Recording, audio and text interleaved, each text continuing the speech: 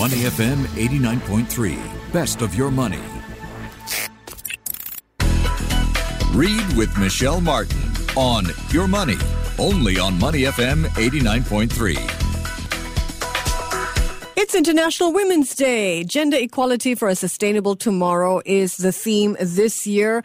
I thought we'd focus on a very unique book today. According to the Reuters Institute, only 22% of the 180 top editors across 240 brands covered are women. This despite the fact that on average 40% of journalists in 12 markets are women.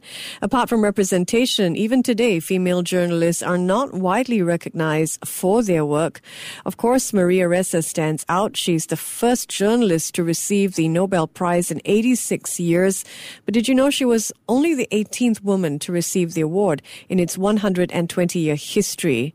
She was awarded the prize on October the 8th for, along with another journalist, their courageous fight for freedom of expression in the face of authoritarian governments.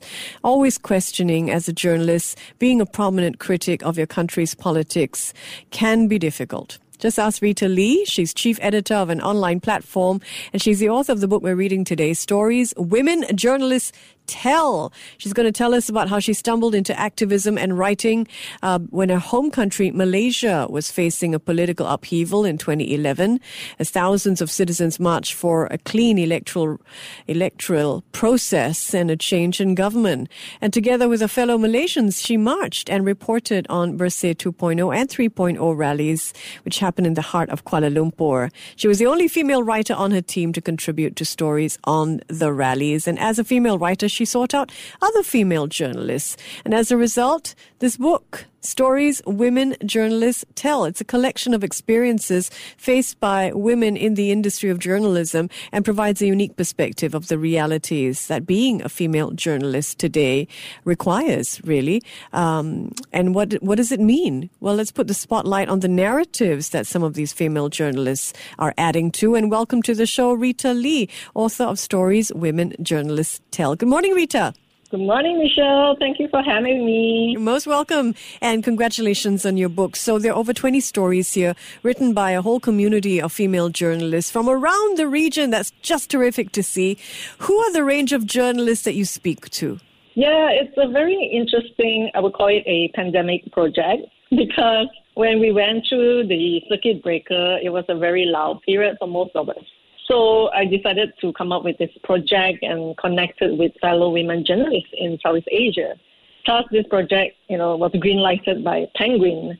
And it's such an amazing, experience to publish a book, and sharing the experiences by these women journalists really, gave us this different overview of what women journalists are in the newsroom. So really it was connection during COVID that made you ideate, think about writing this book? Exactly. I've tried like hydroponic gardening and so forth, and this project is the only successful project, must I say. Oh my goodness, those poor plants. Exactly, yeah. Now, with 20 stories that you've selected for this book, what do you use as an overarching narrative framework to bring the interviews together, Rita? So basically, I knew from the back of my head that I wanted 5 themes covering news and politics, travel, human interest, lifestyle, and so forth. So then from this skeleton, I approached some of the women journalists when I put out a call on my social media, which is the Facebook and LinkedIn as well as Twitter pages. Mm-hmm. And from there, women journalists, ex-colleagues reached out and say, hey, okay, let's, be part of this project. And everyone submitted their essays, and I was just bowled over. There was not a single essay that didn't make the cut.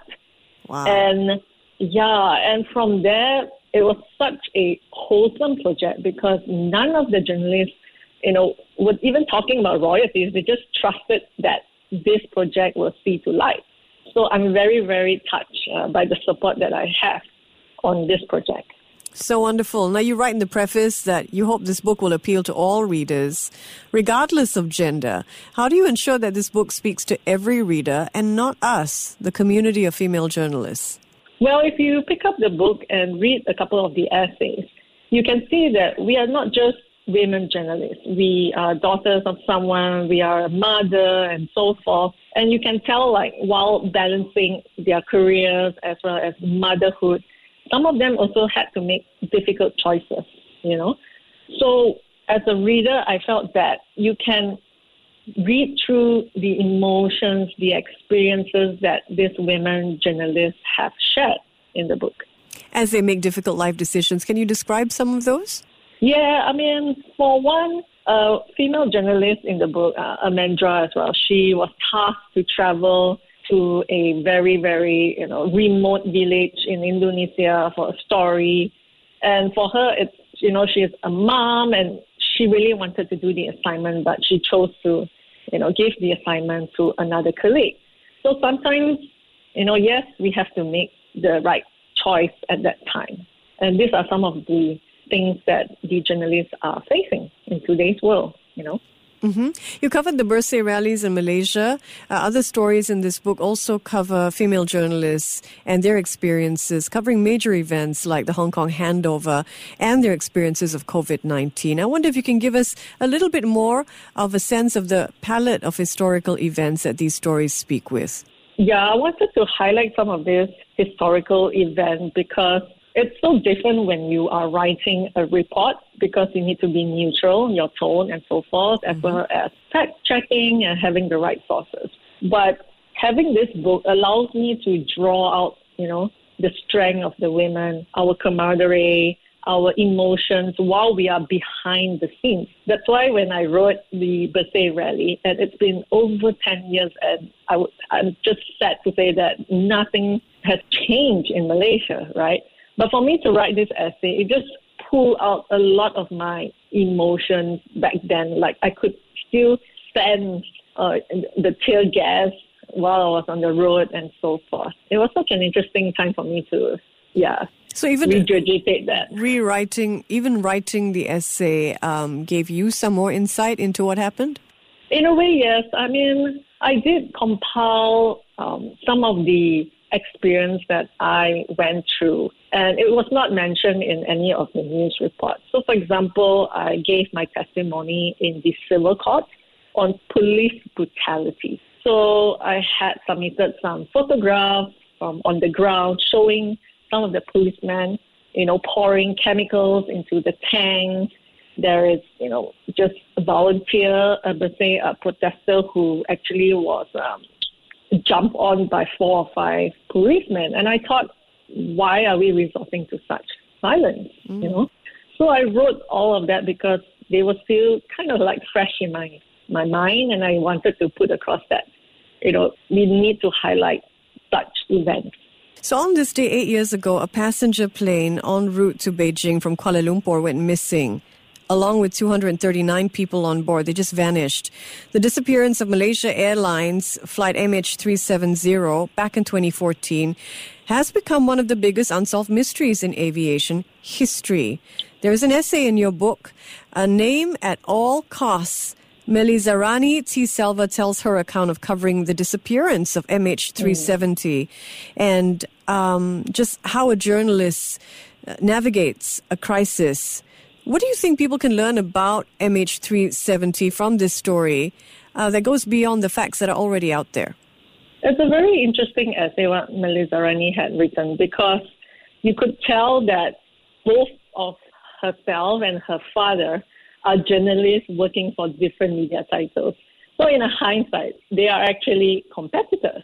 And, she also respects her father's wishes when, she tries to get advice. But at the same time, she had to navigate, how much to the extent that, she would let her father know about the angle of her story. Who did she work for and who did he work for? I couldn't say at this point. So this is backstory to what she writes about. Correct, yes. She's also celebrating, the relationship that she has with her father because she has so much respect, when she's asking for the advice from her father and covering such news and so forth. So to me, that felt really interesting because it gives readers a different overview of, the relationship that they have with their peers or even with their fathers. And in this case, the father is a reporter as well. Does she explain the difference in editorial point of view? Does she talk a little bit about where the different editorial points of view originate from? Yes, she did, but I would say she didn't go in a full extent with her father. Like I said again, because her father worked for a competitor where she worked for another company, and it's about respecting, the boundaries that she has as a journalist. Okay, so would you say a name of all costs, what stood out for you is really this relationship amongst the family of journalists when it comes to covering a story best? Correct, yes. All right. What from this book, Rita, do you think speaks most to the theme this year for International Women's Day, gender equality for a sustainable tomorrow? Yeah, I mean, today's motto is break the bias, right? And for me, I can still see the kind of gender biasness and discrimination in, today's world. And when you read the essays, there are some recurring themes which you can pull out, which are, colleagues that do not respect these women journalists.